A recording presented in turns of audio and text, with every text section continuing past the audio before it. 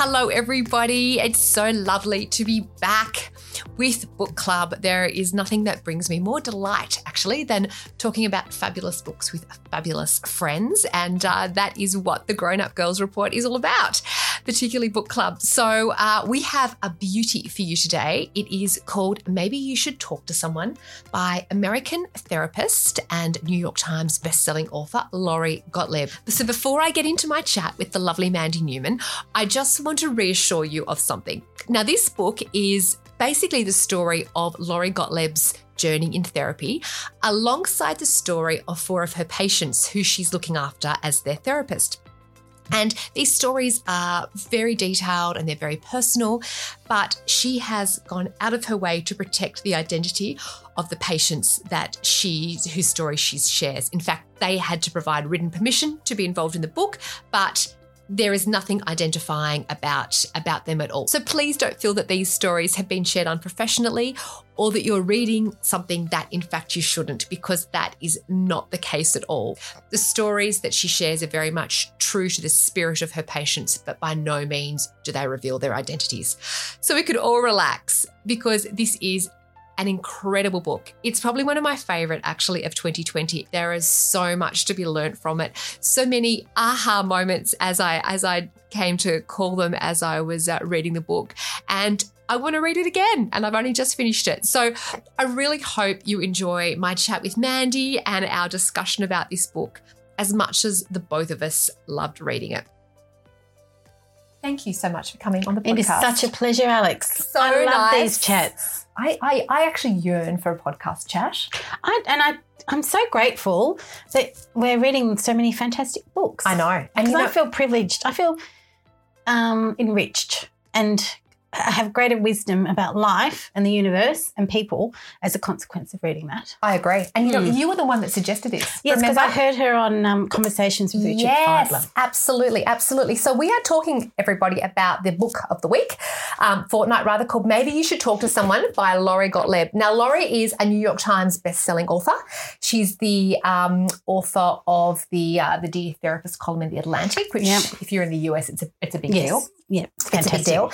And it is really the story of her journey in therapy, plus she focuses on four patients as well. She takes through the therapy journey and all the insights and wisdoms that I suppose she collects along the way. Yeah, absolutely brilliant. Absolutely brilliant. It is so beautiful. Loved it. And I think one of the reasons why it's such a great book is it's written by a woman who has been a journalist at some of the top newspapers and journals and whatever in the United States for years, and it shows, doesn't it? It's interesting. Like, it's a combination of dense and easy to read. Totally right. Don't you think? It is incredibly easy to read, but yet it's not light. No, God, it's not light at all. It's not light and flippant. It is incredibly deep. It's incredibly deep. That's so insightful. I have to go back and write that down and tell everybody. And I have. There's so many. I have screenshotted some key bits of there, and I must have told 10 people. Wow. Oh, do you know, blah, blah, blah, blah, because it provides so much insight, particularly to women of our age. I think so too. Although I can see that. Oh, it's got multiple applications. Because the 4 patients she focuses on are all at very different stages. Some various members of my family think, now. Yes, they've had little words of wisdom shared with them. I love it. I love it. I love it. Okay, so what's it about? So Lori she's a perfectly happy psychotherapist living in LA. She's got this divine man of her dreams, totally right, on the go, who seems to just be incredibly attentive and wonderful. Yes. She's got an 8-year-old son. Yeah. She's got this practice. Things are going well. Yeah. But then all of a sudden, the man of her dreams, boyfriend, as she refers to him, drops a big bombshell. He wants out, and she did not see this coming. In fact, she had envisaged this life with him. Yes. Well, we'll get to that. She envisaged this life with him. She was just gutted and devastated. And I think he had told her that he doesn't want to have any kids to look after. He's done. He doesn't want to have a kid hanging around. And they've gone off to college. Yes. So he is out, and she is devastated and she's gutted. She's gutted. The stories we tell ourselves, Alex, and the narratives that we construct. Mandy, that is the most powerful message for me, actually, from this book. God, life is a novel, honestly. Yeah. And the story we tell ourselves very much sets the tone for our entire life. And how much people represent particular stories. And homes represent symbols, and it's incredible. I agree. So she's fallen apart. She's not coping. Yes. So one of her friends suggests, maybe you should talk to someone. So she gets a referral to this wonderful therapist called Wendell, who is cardigan donning and khaki wearing and probably a little bit dorky, but in a beautifully warm, gorgeous way. And so for the first couple of sessions, she just cries like a baby and howls, as one does when they're experiencing pain grief. Of losing somebody she loves. Yeah, absolutely. And angry. Yeah. So she continues to see Wendell every week, but then she also has patients on the go herself, and she starts to introduce us to these patients that she sees. And there are 4 patients that she focuses on. So who was your favourite out of the 4? Oh, that's hard. I love John. So we've got John. Let's run through. We've got John. So Who's John's horrible, the most unlikable person you could ever imagine. Did you have that experience? Initially I did. Yes. Initially, but it changed. Well, this is the thing. She writes with such great humanity, and that's because of the way she's constructed the novel, the book, which I'm just enamoured by, because I just think it's a fantastic, the whole thing, because it's not just her story. No. Which would make it a very memoir-y kind of, this is what happened to me and I went to therapy and I learnt all that. But because she adds these other 4 narratives, which are so compelling, these people are in so much pain. So much pain. Dealing with like dreadful things which you are not aware of until well into the book. Of course. And it's these people are some of them are so unlikable, like John. Yes. And then bang. I know. Rita. Revelation. I loved Rita. So Rita's an older lady and she'd had Friendless. a lot of but she had a lot of grief in her life. Sad. Very, very sad. Angry. Yep. Unlikable. Indeed. Yeah, okay. So we had John, we've got Rita. Julie. Then we had Julie, who was unwell and had a lot of health challenges. And then we had Charlotte. Yes. And Charlotte struggled with commitment. She struggled with alcohol. Yes. Struggled with making good decisions. Let's be honest. Yes. A millennial that just really struggled with decision-making as a result of family. Yes, and baggage. Falls in love with the wrong people. Indeed, absolutely. So we Looking have the for stories love in all the wrong places. Exactly. So we have the stories of these 4 patients. Plus, we also have Lori's story, her journey, and she sees Wendell, and she goes on her own journey. But what I think is so interesting, Mandy, for me is, like you said before, it's all about the story we tell ourselves. Yes, and how when a lot of people start to open up, they don't realise that lying's not quite the right word, but they're not revealing everything. No. And that was so apparent in all 4 of those patients, plus it's mind-boggling. I suppose that's the power of dramatic irony. That's what Lori's doing, because there's this slow reveal. As a reader, you're going, oh, my God, I didn't realise that. No. And of course, what you do is you say, I must have experienced people like that when they were in this much pain, not realising it. I mean, that's what good fiction or any kind of writing does, makes you look at your own life and own narratives and the own stories that you tell and what you're attached to, which can be separate to what the person, because that's what Wendell does. Exactly right. So when she turns up to Wendell, it's all about boyfriend, and then Wendell, she very quickly realises, has identified that's the presenting problem. Yes. But that's probably only one layer of what's really going on. Yes. And that happens again with all of her 4 patients. I know. There's sort of interplay between the patient and the therapist. Yeah. It's clever, isn't it? It's really, really clever. Satisfying. Yeah, I agree. So I suppose the biggest revelation is that there's so much more to everyone's story than what's initially revealed. Yes. And we edit things out and we tell ourselves a story, but obviously that's not always beneficial for us. Yeah, and therapy can actually offer so much help. I mean, I was quite interested too in the book when she talks about the numbers of people that are actually presenting to therapy has gone down. But then I also read that they actually can't get any definitive research on it because people are not wanting to admit that they go to therapy. Yeah, that's true. But people are also being prescribed drugs to deal with things as they present, rather than not necessarily doing the longer term thing of change, which is, as we know, incredibly difficult. Incredibly and confronting and emotional. And that's what's also good about this book. If you haven't done any therapy, it's such a great introduction into it. Such a great introduction. And that was one of her biggest motivations. So when she's interviewed, she will actually, right from the get-go, basically say she wanted to demystify therapy. Yeah, and it does. She does that so well. Yes, I think that it's just even talking like about what the great psychologists, Jung said this and Erickson said that. That's what I've been sharing around.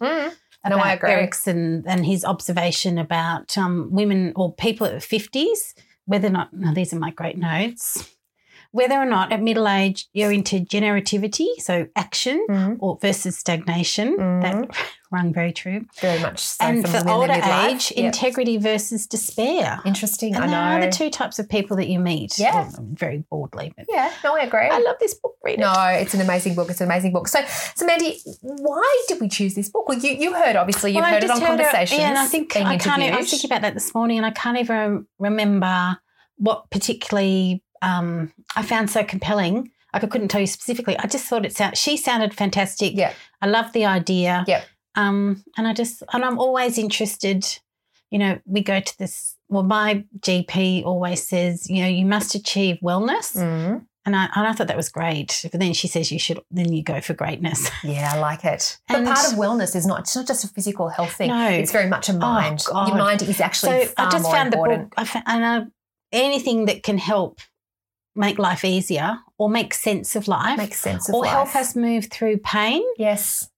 I'm going for it. Yeah, I agree. And that's why I thought the book might be interesting. This book actually does that. At the beginning I thought, because she's setting things up. Yes. But it just gets better and better, doesn't it? No, absolutely. So it came out 2019. And when it came out, it was the Amazon Book of the Year. Oh, was it really? Absolutely. Went to the New York Times bestseller list. Absolutely. It got rave reviews.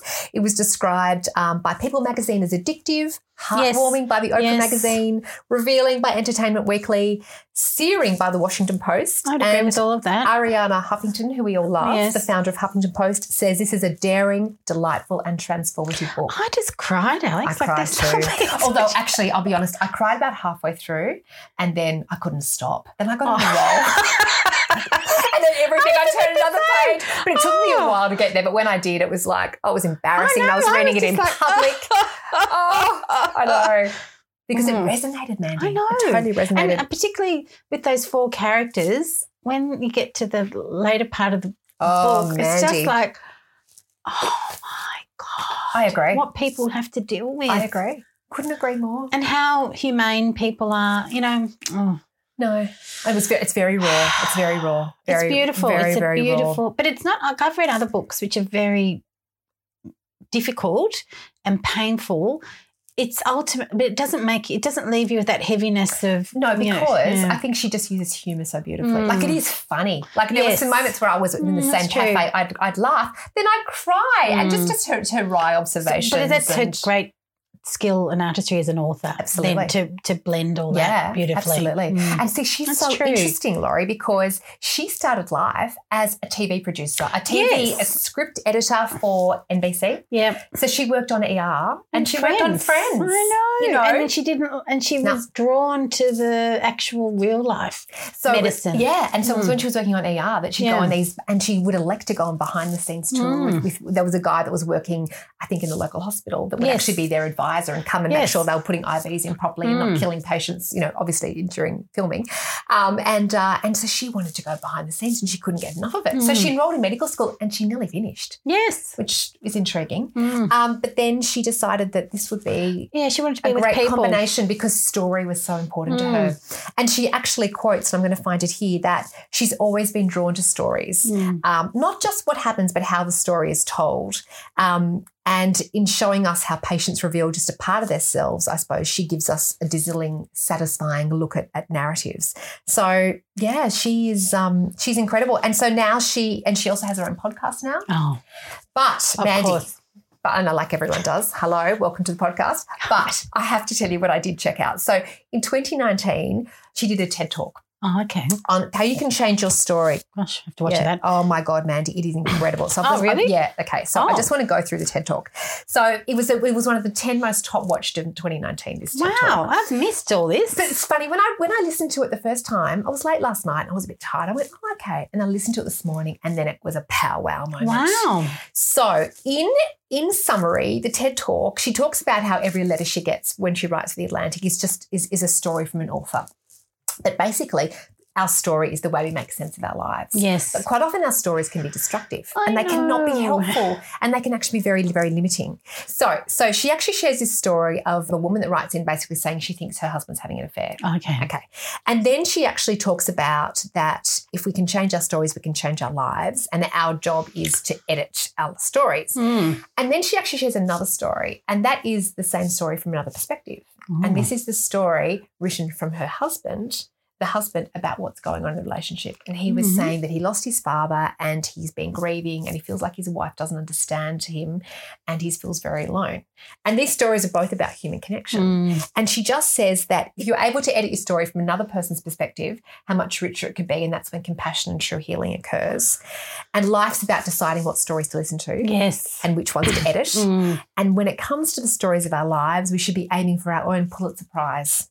So because it's so easy to slip into negative stories when you're anxious and depressed. Yes. Well, they're very powerful. They're very powerful. They're very powerful. So she says we need to think about what we want our story to be and then go craft our masterpiece. And it's a really, really good TED Talk. Well, that was one quote that I let go of limiting stories. Yeah. You've told yourself about who you are so that you aren't trapped by them, so you can live your life and not be trapped by them. Yeah, so true. It's delineating between the stories, and questioning them. Exactly, but she makes the point that when people are really depressed, they're not able to edit their own stories, and that's when they need help, and that's when those stories can be even more destructive. Oh, dreadful! Shocking. Down you go down the rabbit hole. Absolutely right. Absolutely right. So, so when she wrote the book, I think I mentioned before, she wanted to demystify therapy, and there's this great quote, and you would remember it from early on in the book about how therapy is like porn. Did you remember reading that one? Okay. I think I did actually. Yeah. It's a really good quote. So she says that therapy is like porn. Both involve a kind of nudity. Both have the potential to thrill, and both have millions of users, most of whom keep their use private. These and there are stats that have attempted to quantify how many people in therapy, but the results are skewed because people don't always want to admit that they're going. So she wants to demystify therapy. But it's funny because in Australia, we don't even use the word therapy. We use seeing a psychologist. People don't even talk about it. They don't much, do they? If you do, it's like true confession. I agree. Lowered voice. It's quite taboo, isn't it? And it shouldn't be like that. Oh, no, I wish more people would go. Oh, my God. I am such a fan.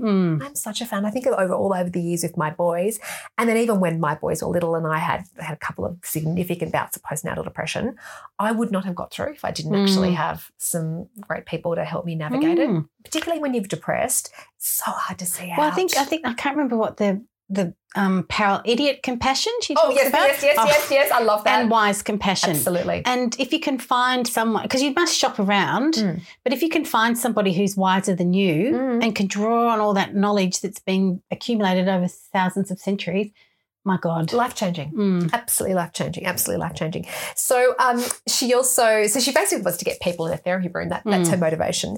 But she says that people often ask her what therapists are thinking, and she does deal with that in the book a little bit because people want to be liked by their therapist. Yes. And she makes the confession that she Google stalked Wendell. She just couldn't help herself. Well, everybody would do that, wouldn't they? Yeah. You want to know, although you might want to know who you're dealing with, or sometimes you don't because of your own preconceptions or misconceptions. Like I did that myself recently.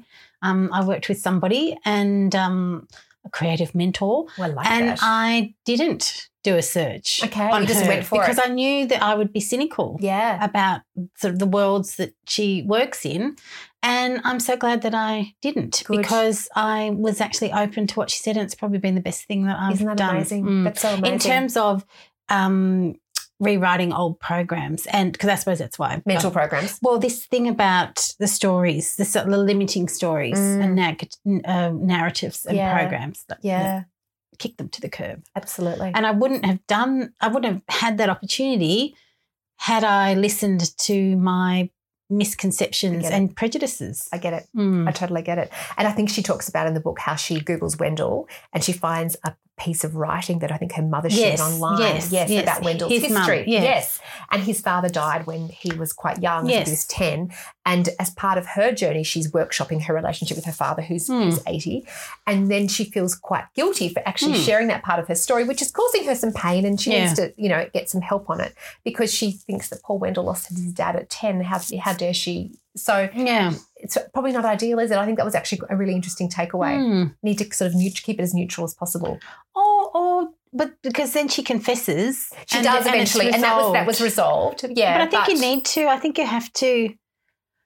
The one thing I've learnt this year, and I think that's another thing that I got from the book, is feelings are like weather systems. They blow in and out, and that honesty, that don't judge your feelings, notice them. I think you've just got to be honest. Honesty 100%. Is just, it's full transparency, it's very painful. But and it was a roadblock. If she wasn't honest with him, it would have interfered with their relationship. It was very obvious. There was a couple of sessions, and he noticed that she was holding back. Yes, So I don't think you have got any choice. No. I think you have to. But a lot of people don't do that. Well, I know. That's most the people issue. don't. Most people don't. I know someone very close to me who was going to therapy for a number of years, and I would say, "Did you talk about A, B, C, or D?" No. And this very powerful person would say, "Why would I do that?" What else do they talk about? Because that's why you're going to therapy. Right. Because totally they're supposed to help you. Yeah. They don't need to know that. So, right. Good luck with that. Isn't that And there was no interesting? change as a consequence. Yeah. Very interesting. But most people, and it is hard being honest. I mean, it is very confronting. Uncomfortable, Mandy. It's very uncomfortable. So the other thing that when she's interviewed I thought was interesting, she's often asked whether she finds it hard to deal with all the problems. Like at the end of the day, is she just overwhelmed? That's a very common feeling you would have about a therapist. Yeah. Yes. But she says no. In fact, she sees it quite differently, that she sees that a lot of it is listening and a lot of it is witnessing people out of their comfort zone, undertaking, she calls them heroic moments, and she feels so proud of them. And actually that was, that's if you think about her interactions with those 4 patients, she had felt so much pride, didn't she, in their journeys? Yeah, and she wasn't annoyed with them either. No, I mean, if anything, it shows that why wouldn't you go to a therapist? Because somebody's actually listening to you and not judging you. No, not necessarily judging. You. Not judging. Necessarily you. Yeah, no. Necessarily. No, I totally understand exactly what you mean. So, and people often in interviews as well ask her, what would you say to someone who's contemplating therapy? And she will say, being healthy is as much about our emotional health as our physical why health. Wouldn't you? Absolutely. And she said people will often delay it until there's a big crisis, until she calls it an emotional heartache. But she says at that stage it's a crisis. Best to get in early. And it's just the symptom. Yeah, totally the presenting problem. No, and then people will say to her as well, people will say, oh, it's not that big a deal. It's only a small issue. But she says therapists don't have any hierarchy to pain. If you're in pain, you're in pain, and you need to be seen and you need to be helped. Yes. I thought that was so refreshing. Yes, that's good. Yeah, I mean, all grief is grief. Doesn't matter what it is. It's, exactly. And we can't judge. Like Catholics will always try and put a hierarchy to pain. Yes. Okay, if you're this and X number of terrible things have happened to you, that's maybe more significant. You can grieve about that. But if it's something small, just get over it. Well, her message is the complete antithesis of the Catholic approach. And I think it's much more helpful. Indeed. Our favourite aha moments from the book. Now, you've already mentioned this one before. I think we both agree. Oh. Idiot compassion. Yes. But we think of it so differently. Yes, I know. It's so extraordinary. How did you understand idiot compassion? What I thought was, don't tell your story to people who are well-intentioned but are just basically unhelpful. Right. That was my definition of idiot compassion. Or, and that sounds really mean and I'm very sorry about that, share your story with people who are wise and who are compassionate. But isn't that interesting? I can't keep saying what I want to say because it's quite rude and offensive. No, not at all. No. That's not offensive. All my friends, that's how they're going to go, am I an idiot compassion person? An idiot compassion provider. See, I didn't see it like that at all. I know. It's so interesting. Incredible. See, how did you take it? Idiot compassion as the compassion you give to people who are going through a hard time. But it's the sort of like the you're the so sweet. soothing you give to someone. Exactly. And that's why it's mean what I've said, because everybody comes from a place of kindness and, trying to do the best they can. Okay, someone didn't get a promotion at work, for example, okay? And you didn't get a promotion at work and you go, oh, my God, I'm so upset you didn't get the promotion at work. And I go, oh, yeah, I know, what a pain. You so deserved it. But I also know that you actually don't get to work on time every day. But some people don't want to hear that, you don't get to work on time every day, and maybe you steal office supplies or whatever it is. So I sort of think, okay, well, you probably didn't deserve it. But I'm not going to tell you that because I'm your friend and I want to champion your cause. Yeah. But that's how I understood idiot compassion. Yeah, isn't that interesting? And But I wouldn't want you to stop being kind to people because, on the other hand, people are not ready to hear the truth, as this book actually demonstrates. Yeah. And so she said the opposite to idiot compassion is delivering truth bombs. Yes. Which can be quite confronting. Yes, as someone who has a long history of doing that. Of delivering truth bombs. It doesn't go well either. It's a balance. One. It's a balance.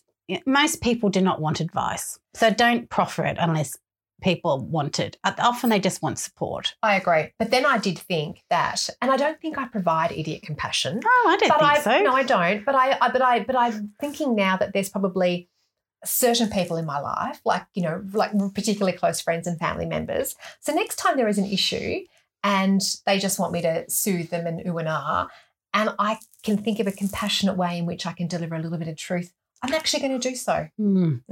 Watch this space. Yeah. Well, it could be a disaster. An interesting encounter recently with someone whose marriage broke down. This is exactly what happened, and it's unpleasant what's happened. And I was with a friend, and I was doing exactly that. I was providing idiot compassion. Oh, this is terrible, blah, blah, blah, blah. And then my friend came out with the biggest truth bomb, like very early into the conversation. I wouldn't have done it for a couple of hours, perhaps, if at all. And it changed. I was absolutely shocked. Wow. And I don't think it was the most gratefully received. Right. But has she warmed up again now to you? Okay. Both of us actually. But what my friend was doing was actually was speaking in the interests of an older child in relation to the family. The tricky one. Well, she was representing her interests, which I thought was actually a really lovely thing to do. But people aren't ready to hear the truth sometimes. I know. And that's got to be, I don't know, it's very complicated. It's very complicated. There is no black or white response to that. But it did make me question my soothing, because I think as a friend your role is to soothe and your role is to support. But you want to make sure that you're not doing that and indulging or perhaps perpetuating bad behaviour. If you can see that there's destructive bad behaviour going on and you can't be soothing that then becomes idiot compassion. But some people have also, they've had a particular life journey, but some people may have had really, really tough experiences, and that leaves a legacy of certain characteristics. And sometimes it's only people who understand that who can provide the type of wise compassion that they need, because those people might be reverting to old programs or have developed behaviours because of those incidences. And so idiot compassion is very helpful and useful and supportive, but it may not grind down to the big issues. Problems. No.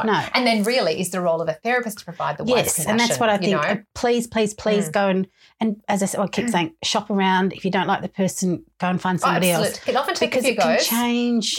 The wise compassion can really change your life. I agree.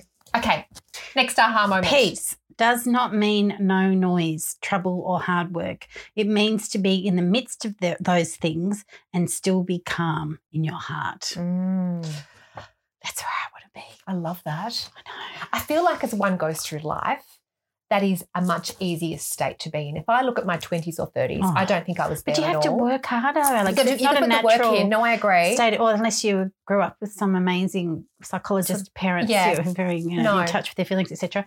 Most people are not like that. And that is actually where I want to be. That's hashtag life goals. It is. Don't you think? It is. I just love this book. I know. This book's just on so many levels. It's so much wise compassion. You don't even need to go to a therapist. It's to start the journey, read the book. I agree. Couldn't agree more. Okay, I've got 2 or 3 more. Now, this one doesn't relate to any pearls of wisdom, but it was just a term I'd never heard of called a Danny. Do you know what a Danny is? And it's not a name of a bloke. No. It's a dog nanny. I did read. Oh, Danny, yes. Yes. I kept thinking, did I read that in the book? Yeah. I did. That's John, because John, one of the patients that she sees, he was referring to as Danny. And, yes, it's the dog nanny. That. Okay, right. Yep. Very LA, my friend, very LA. The other thing was a quote. Wendell was talking to Lori when she was trying to explain to her that, this was more than just boyfriend, the reason that she came to see him. And the way he so gently navigated her, absolutely. He made the point that your feelings hold important clues. They sure do. Oh, my gosh. So don't ignore your feelings. Tap into them and sit with them, because they almost can provide you with a guidebook of where to go. Yes, actually. Where to turn. There was another. Don't judge your feelings. Notice them. Exactly. Use them as your map. Don't be afraid of the truth, because the truth is terrifying sometimes. The truth is terrifying. See, that's my cat. Every Yes, time I do hello. a podcast, the cat comes because it wants the succulent cheese food from Aldi. Oh. Yeah, it's the deluxe brand. Oh. There we has to wait. Absolutely. Okay. Now, there was another moment. I think this is when my tears started. There is this beautiful poem. So I think we might need to talk quickly about Julie. Julie is one of the patients that that Lori sees. Now, Julie had a cancer diagnosis and then she didn't and then she did. And Like anyway, it was a very amazing up and down, journey. amazing journey. And I think that out of all the journeys, I feel like that was the one that Lori actually probably learnt the most from, helping Julie guide herself on that, helping Julie on that journey almost helped inform her return to a better sort of balanced perspective. Yes. Oh, it was incredibly inspiring, absolutely. So anyway, so when Julie got her cancer diagnosis, a friend of hers who had a child, I think that was born with a disability, she shared this poem with her called Welcome to Holland. Do you remember this? And that is such a great, the device again of that as a metaphor for life. Incredible. Powerful. I agree. So this Welcome to Holland, it's a poem written by a woman called Emily Pearl Kingsley, and she was a parent of a Down syndrome child, and it's basically all about having your life expectations turned upside down. And look, it's a little long, but I want to read it because I just thought, it's 2 pages. Oh, go on. I'm going to read it because I thought it was gorgeous. Okay. So when you're going to have a baby, it's like you're planning a vacation to Italy. You get all excited. You get a whole bunch of guidebooks. You learn a new few phrases so you can get around. And then it comes time to pack your bags and head for the airport. Only when you land, the stewardess says, "Welcome to Holland." You look at one another in disbelief and shock, saying, "Holland? What are you talking about? I signed up for Italy." But they explain that there must have been a change of plans, that you've actually landed in Holland and there you must stay. "But I don't want to know anything about Holland," you say. "I don't want to stay." But stay you do. You go out and buy some new guidebooks. You learn some new phrases and you meet people you never knew existed. The important thing is that you are not in a bad place filled with despair. You're simply in a different place than you had planned. It's a slower place than Italy, less flashy than Italy. But after you've been there a little while and you've had a chance to catch your breath, you begin to discover that Holland has windmills. Holland has tulips. Holland has Rembrandts. But everyone else you know is busy coming and going from Italy. They're all bragging about what a great time they've had there. And for the rest of your life, you'll say, "Yes, that's what I had planned." The pain of that will never go away. You have to accept that pain because the loss of that dream, the loss of that plan is a very, very significant loss. Yeah. But if you spend your life mourning the fact that you didn't get to go to Italy, you will never be free to enjoy the very special, the very lovely things about Holland. I just, Mandy, that got me. Isn't that interesting? Two people can read a book and we all pick up on different things. I loved it too. I mean, it just is so deeply resonant, not obviously in the same way to you, but it's such a wonderful life lesson. Oh, it is. I remember when two of my younger 2 boys were quite sick, when the younger one was in year 6 and he didn't really get to school in year 6. And so we was very much at home for the bulk of the year and everyone was going through all the exciting things they normally do in year 6. And there was the snow excursion and they'd be going to parties and they'd be talking about getting to soccer teams and all the rest of it. And we didn't do anything that year. And I just remember thinking, looking at social media, thinking, if only you just understood what it's like to have a child that's so unwell, he could barely walk, he could barely get around, and he's a lot better now and it's all good and I'm very grateful for that. But that, I suppose, for a year I was in Holland. Yeah, well, you've been in Holland sort of a number of times actually with those 2 boys. But there was a while where I felt quite ripped off and on his behalf as well. Yeah, because it's about the narrative, like coming back at the whole thing, because that's what they unpack. That's what Wendell unpacks with Lori. Is the narrative. It's this powerful story that she had, because that's what he says to her eventually about the boyfriend. It's what he represented in terms of the life that he symbolised. And these are the stories that we tell ourselves, that when we have a family, it's going to be like this and we're going to do what everybody else does. And I know. And it's about trying to find the joy. It's acknowledging the grief for what you haven't got and then trying to find the joy in the present. It's actually, it's living in the present. It's living in the present. And that's very hard when that's not where you want to be. No. When you want to go to Holland, let me tell you. Yes. It took a lot of time to find the tulips when I was there. Yes. It really did. So I thought that was incredible. The other thing, another quote that I think she made was when she was referring to people who were depressed, she said that most transformation comes from thousands of tiny steps. It's not just one thing that's going to actually help you get back on the journey to wellness. It's multiple things that need to happen, all in close proximity. The other thing was follow your envy. It shows you what you want. Yes. Well, that happened to me recently. Actually, when I was seeing this creativity mentor, I said that because Ruby had got a job at a really fantastic place in a beautiful part of Sydney, and I remember feeling envious about that. And she said to me, I told her that. She said, "What's that about you? What are you missing out in your life that you're not?" And I went, "Oh, that's a really good point. Isn't that interesting?" That's only tiny, and this is only in the last 6 months.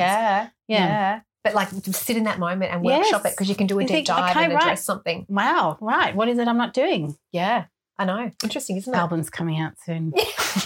Very good, very good, very good, very good. Now, the other thing, Mandy, and this resonated with me on another level, and maybe you didn't, it's towards the end of the book, and she talks about this Austrian psychiatrist called Viktor Frankl. Oh, actually, I want to go and buy that book. Oh, my God. Can we just talk about that for a minute? Yes. So I want to share this story, people, because this is a bit like a welcome to Holland for me. So Victor was a psychiatrist born in 1905. He always had this natural interest in psychology. He corresponded regularly with Freud, which I thought was incredible.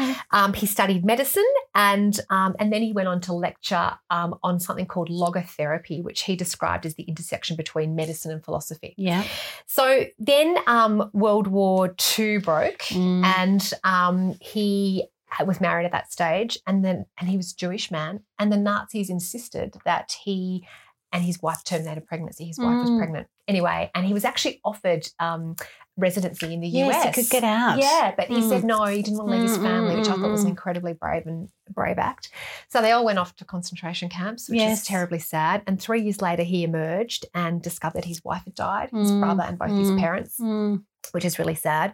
Now, a little unlike Freud. Now, Freud believed that life was all about the meaning of life for people was to seek pleasure. But he believes that for people to get a balanced meaning of life is they wanted to understand what it was was the meaning of life that was there. I think I need to express that a bit more clearly. Yeah, express it. Okay? Very good, very good.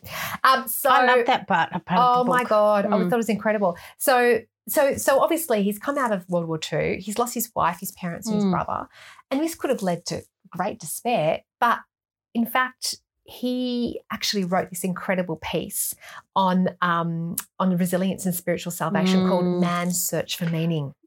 And he he shares his theory of logotherapy like this, that everything can be taken from a man but one thing, the last of human freedoms, to choose one's attitude in any given set of circumstances. And then he went on to remarry. He had a daughter. He published prolifically. Yeah. And he travelled around the world and spoke until he died at age 92. The worst. Actually, when we were talking about this book, I thought, I haven't read his book, but I've read some extracts of it, and also it reminded me of Primo Levi's If This Is a Man, which is another account of surviving Auschwitz. It's incredible. It's the most moving, humane book, but it's all coming back to what we're talking about dealing with the challenge of disappointment or sadness or grief and still trying to find joy. Absolutely right. Absolutely. A flower, a daffodil. Totally right. Exactly. And adjusting your story to ensure that you can continue to see the tulips and the daffodils as life progresses. Yes. I agree. And be responsible for your own happiness. And it doesn't have to be something that's external, because you can actually do it inside, which is what I learned from my creativity mentor. She sounds like a great lady. She was. Yeah. Selfing. Selfing. Is actually selfing. Because what you're doing, you've got to be, the first thing she said to me was, Mandy, you've got to be responsible for your own happiness. And I went, oh, I mean, it doesn't sound like something amazing, but it actually is. And then because she picked up the old Catholic thing about, if you do self-interest, that's sort of selfish. Sure. Into that kind of. How I was in the Protestant branch, but I still got the same you don't want to think about yourself. No, But if you're not thinking about yourself and what are the things that you love, then that's when it all starts. Yeah. Things start to unravel. So what you actually need to do is selfing. Wow. So increase the activities which are all joyful for me. Yes. Music, dancing, singing, walking, moving, which is quite unusual for a person who hasn't really moved much for the last 30 years, or sang. And I do those things now, and I cannot tell you, Alex. Incredible. It's been every time I feel I down-ish, I thought, go and play the guitar. Yeah, wow. It's incredible. And I can do that. You can sing anywhere. Anywhere. In a concentration camp. You could. And many of them did turn to those sort of because they're still humane. Self-soothing activities. Community. Yeah. So interesting, isn't it? So interesting. So I'd put that, I don't know, that book is really powerful. I agree. It's a very, very powerful book. And the only other aha moment for me was towards the end, a comment that secrets are like psychic poison.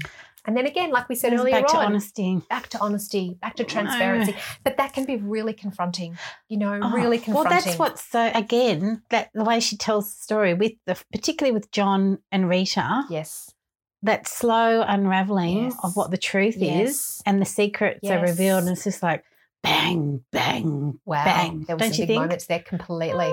But the journey they went on, and how much more warmth and love was in their life, and that, and at the end of the day, the connections they were able to make with people, which is, to be you've got to tell the truth. That's what this book is all about. Yes. How you can actually make better connections with people by better understanding yourself. Yes, that was for me. That was a big message. So it's interesting, this book, because it's not, because it's a memoir, it's not like there was a big turning point at the end. It was this beautiful, slow, I suppose, unraveling. It was the journey, not really the conclusion. Because there were so many. Well, actually, I wasn't that interested in the last. I flicked through the last couple of pages to see, is there a big thing that I have missed? No. And it was more like just the sort of coming to the end, like a ritual end of a particular sort of relationship. But because there's lots of them. So many, and there's so many of them throughout the whole book, Alex. We've obviously had the same experience. Like screenshot, write it down. And I want to go back and actually buy it. Yeah. I've highlighted, but I feel like I could get a different colour and do it again. Like there's just so many amazing stuff in it. I thought it was great. I think it's useful if your project or if your idea is to be responsible for regulating your own emotions. And I have to say, Mandy, that I think particularly as we, live in the midst of midlife, a lot of people are very interested in that. I think we've actually got a bit of space now in midlife, honestly, to almost clean up all of the issues and trauma that we have collected over the last 15, 20 years. Do you want to, a lot of marriages, like the problem is women, generativity, so eager to burst out and to do stuff, whereas husband can be in stagnation state. I'm quite happy here. Thank you very much. Totally. And then when you get to 70, which was Rita's story, despair because of unfulfilled. Absolutely. And that's another thing that this person said to me, how are you going to feel in 20 years' time? Because I will be 70 if you haven't done these things that you wanted to do. And I was like, oh. I know. Do you know, I often think about that. I often think about when I'm lying on the deathbed in the nursing home, I've got all my kids around and hopefully some beautiful girls as well. I think I don't want to have any regrets. No. I think about that all the time. And the other thing she said is, what are you telling your kids? What are you? And that was the one that really was a bit of a king hit for me. Because I thought, I have loved singing and I was in a band in my 20s all my life and I haven't done it. I didn't do it for 20 years. Someone said to me during the week, I don't know, I've never even heard you sing. And I thought, wow. It's not that I want to be, Beyonce or Billie Eilish or anything, but it's such an integral part of me. Yeah, exactly. To not have done it. Imagine getting to 70, just be heartbreaking. No, I know. It was a little bit like when I was little, my whole life was ballet and dance. Never allowed to do jazz because that was too sexual. Oh, really? But yeah, that's okay. Okay, we're all over that now. Footloose. Yeah, well, no, that was too naughty. It was too naughty. So lots and lots of ballet and character and all the rest of it. And then I stopped when I got to 17, just stopped. Went from 6 classes a week to nothing. Oh. And then when I was 40, I started. So I've been doing it now for 8 years, 9 years. And you love it, don't you? Oh, my God. I could not imagine a week without it. Although at the moment. How many times do you go a week? So I go twice. Yeah. I go usually on a Wednesday and then on a Friday for 3 classes on a Friday and once on a Wednesday. That's amazing, which Alex. is really good, although I haven't been able to go the last couple of weeks because I was doing the splits. As you know. Yes. How is your leg? It's very sore still. Oh. So I was being a little bit too competitive with my splits and I'd had a little bit of a hamstring injury. So that is so tragic, but it is incredibly impressive, Alex, that you can do the splits. Yeah, not quite there, Mandy. On the left leg. On the right leg, I'm good. The left leg. And the fact that you can even do them separately is extraordinary. That's why I was giving a little bit extra because I was determined to get there. I'm just too competitive. I've got to pull it back a bit. But anyway, I'm paying the price for that. So, but that is such an important part of my life. And my husband will always say to me, oh, you're so lucky you've got dance. And it's not just for me about the dance. Like it's about the girls that I dance with. It's the community. We usually have a concert and there's something to work towards. There's a performer in you, Alex. There probably is. Probably. My God, are you serious? Anyway, of course there is. Okay. But I live You can't. And I think that's the same thing with me. I'm thinking, I'm 53. I mean, come on. But and it goes back to Lori's book about it's the stories that someone that inner critic or whoever is telling you, oh, you can't do that. You're so old. It's over. And the fact is, it isn't. Not.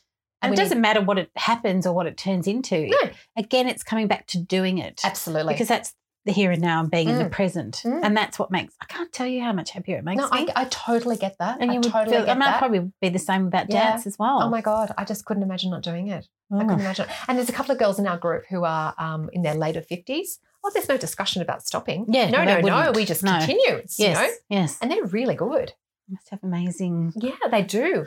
Well, it's jazz, posture. so it's a bit more sexual now. Now I'm older. Sorry, Mum, I hope you don't mind me saying that. Yeah, I was not sexual at all, you know what I mean? It's but just dance is. Well, it's not that it's sexual, it's just that back in the day, in the 80s, I was not allowed to do jazz because it was too sexual. Alex, that's so ridiculous. Sad. But dance is sexual. Well, it's moving one's body in lycra. And to music. Responding. It's incredibly freeing. It's incredibly uninhibiting. It's just fabulous. Anyway, so would we recommend this book? Totally. I think it's an essential, actually. I would put it on your bookshelf because it is useful. Essential. I would put it in the same category as phosphorescence. I think it's actually better. It's different to me. I actually got different things out of phosphorescence than I did. Yes. Yeah, no, absolutely. I think it's a great book, but this is adding something very unique and helpful. It is. And to the human conversation. I agree. And if you're toying with the idea of going to see someone, this would be a great first step, actually. Yes. It really would definitely. be. No, it really would be. It really would be. So, we absolutely recommend this book. We love it. We insist 10 out of 10. that you read it. Absolutely. A big thank you to the gorgeous Mandy for being my book club pal this week. It's just always such a joy to have a chat with a kindred spirit. And when you're talking about such an amazing book, it is just a pure delight. So thank you, the lovely Miss Mandy. Apologies as well for the abrupt conclusion. We had a little bit of a tech fail. So that's why there was no actual wrap up. But one thing I did want to mention was the comments of two lovely ladies who are part of our book club. The first one is Brooke from Brooke's Bookstagram. So Brooke actually works in the social work field, and her biggest takeaway from the book was how powerful it was for Lori to actually share her own journey of getting help and going to therapy, because she believes there can be a lot of stigma about mental health professionals actually seeking out support. And she believes this book actually plays a really important part in breaking down some of the barriers regarding reaching out and getting help. And, that's a great perspective, Brooke, because I don't work in the field. I had never thought of that. So I can see why that would actually be really powerful. And the other lady who recently read the book, who has some great insight to share, is Meg's Good Reads on Instagram. And Meg actually made the point that this book made her laugh a lot and cry and think and reflect and ponder, and the list goes on and on. But she gave it a 10. And, Meg, that was exactly my experience as well. 1 minute I was laughing and the next minute I was crying because it made me feel on a very, very deep level. So glad that someone else had a very similar experience. On another exciting note, I'm about to release in a few days the list of what we're going to be reading up until the end of 2020. So look out for that list. There's a couple of really interesting books. There's some books that are very much of the moment. We've got Untamed by Glennon Doyle in there. We've got American Dirt, as suggested by many people, but in particular the lovely Rachel Mann. So we've got a lot of really good stuff we're going to cover. And we will be sticking to the fortnightly timetable because I think that just is a little bit more sensible. But as always, love to hear your feedback and your comments. And if you did have a minute to pop onto wherever it is you listen to your podcasts and give us a review and a rating, I would be very grateful. So lots of love to everybody. Thank you again for listening, and I look forward to catching up next week.